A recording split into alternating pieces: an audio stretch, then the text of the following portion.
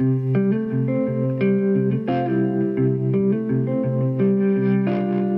to 10-Minute Bible Talks, where we connect the Bible to your life and the time it takes to get to work. My name's Patrick Miller. And I'm Keith Simon. Anyone who says the Bible is boring simply hasn't read it. It's just that easy.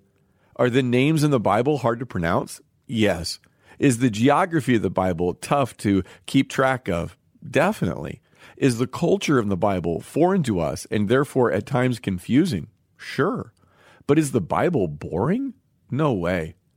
In 1 Kings chapter 2, we see power, lust, and greed. And along the way, a few people are killed. No Netflix drama has more packed into an episode. We're looking at the life of Solomon found in the book 1 Kings. 1 Kings is an Old Testament book, and in the first chapter, the issue was succession. King David had died. Who would be the next king? In chapter 2, the issue is security. Will the kingdom survive?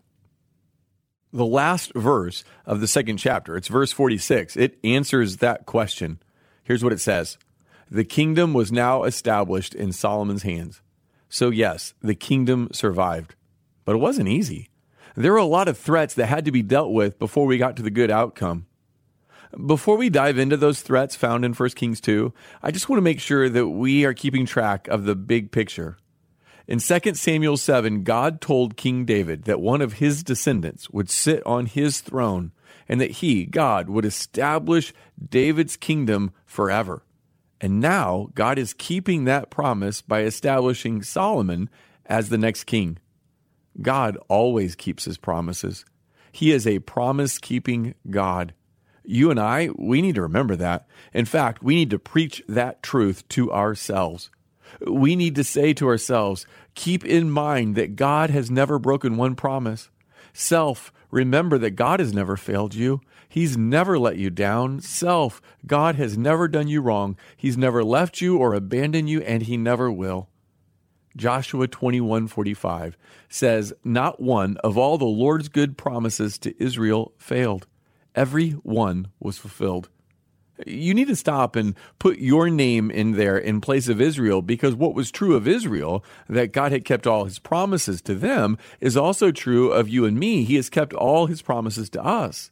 See, not one of all the Lord's good promises to you have failed. Not one has failed. Every single one was fulfilled. Back to 1 Kings 2, where we find enemies to God's kingdom. Some enemies are people, and some of the enemies are dark spiritual forces. But all God's enemies oppose God's plan, God's king, and God's kingdom. In this chapter, Solomon puts 3 men to death and banishes another one. Is this just power politics as our world plays? I don't think so. Remember that Solomon was God's king. He's the rightful king. He was appointed by King David. All those who oppose King Solomon are opposing God. Because of Solomon's unique role, to oppose Solomon is to oppose God. Now, little side note, that's not true of us. We are not God's king in the line of David like Solomon was. So you can't tell your spouse or your kids or your boss that to disagree with you is to disagree with God. But the enemies that Solomon faced have a lot in common with the enemies we face in our Christian life. Solomon's first enemy he had to deal with is a guy we've met before, Adonijah. Adonijah was Solomon's older brother who tried to assume the throne himself before David had even died. Solomon is anointed king, but Adonijah doesn't let it go. After Solomon had been anointed king, Adonijah asked if he could marry Abishag, the last woman to be with King David before his death. Abishag was the human hot water bottle. You might remember we talked about her in chapter 1. She's the one who had won the Miss Israel contest, so she was very beautiful. And I'm sure that some of Adonijah's attraction to her was sexual desire. But there was more to it than just that. You see, if he could marry a woman who was close to David, Adonijah could try to claim that he was the king. So this is nothing but a naked power grab. Maybe you're someone who has given your allegiance to King Jesus, but still tries to ascend the throne in your own life. We all know the struggle to submit to Jesus daily. We can't be the king of our life at the same time that Jesus is. There are no thrones with two seats on them. Every throne in human history had only one seat. Kings don't share their thrones with their subject. And make no mistake, Jesus is king and we are his subjects. Jesus says in Matthew 6, "No one can serve two masters. Either you will hate the one and love the other, or you will be devoted to one and despise the other. You cannot serve both God and money. You cannot serve both God and self. You cannot serve both God and anything or anyone else." So Adonijah knew he was supposed to submit to the new king, but he refused. He faced the consequences and was killed. There's a high priest named Abiathar who, along with Adonijah, had opposed God's anointed king, Solomon. But Solomon didn't put Abiathar, the priest, to death. Instead, he banished him to his home outside of Jerusalem. Interestingly, Abiathar was later restored to his position. And that reminds us that no matter what we've done, no matter what sin we've committed, we can always repent. We can always turn around and walk back to Jesus. We're not stuck in our sin.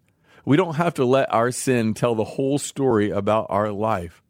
God always has open arms, welcoming in those who turn from their sin and turn to him. So when you see sin in your life, take it to Jesus. Another guy who things didn't go well for was a general named Joab. Joab was a murderer who David had warned Solomon about. And Solomon sent one of his men to kill Joab.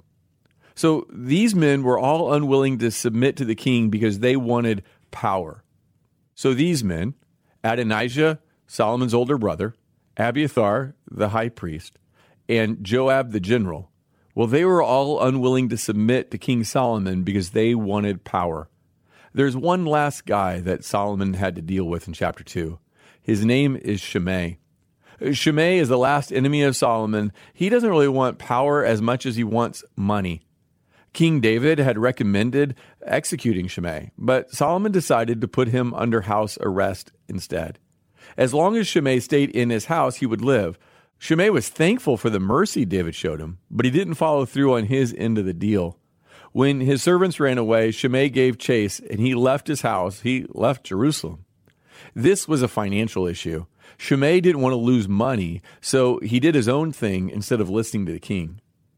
Each of these men that Solomon had executed refused to get on board with the new king. We face similar temptations. Maybe, like Shimei, we want to do with our money what we want to do with our money. Or maybe it's about sex or power, like Adonijah, Abiathar, and Joab. Or maybe it's something different. One thing I think God wants us to get from this passage is that there will always be enemies to God's rule in our life. But here's the good news. Jesus defeated all of his enemies on the cross. Colossians 2:15 says, "And having disarmed the powers and authorities, he made a public spectacle of them, triumphing over them by the cross." Jesus is like Solomon in that both defeated their enemies. But Jesus is unlike Solomon in that while Solomon killed his enemies, Jesus died for his enemies. Solomon won by killing. Jesus won by dying. Solomon was a great king, but one greater than Solomon is here. His name, King Jesus. Thanks for listening. If you've enjoyed this content, please subscribe and give us a rating. That helps others find this podcast more easily. Also, ask yourself who you could share this podcast with. Texting an episode to a friend or family member is a great way to help them grow spiritually. If you want to go deeper, check out our show notes for book recommendations.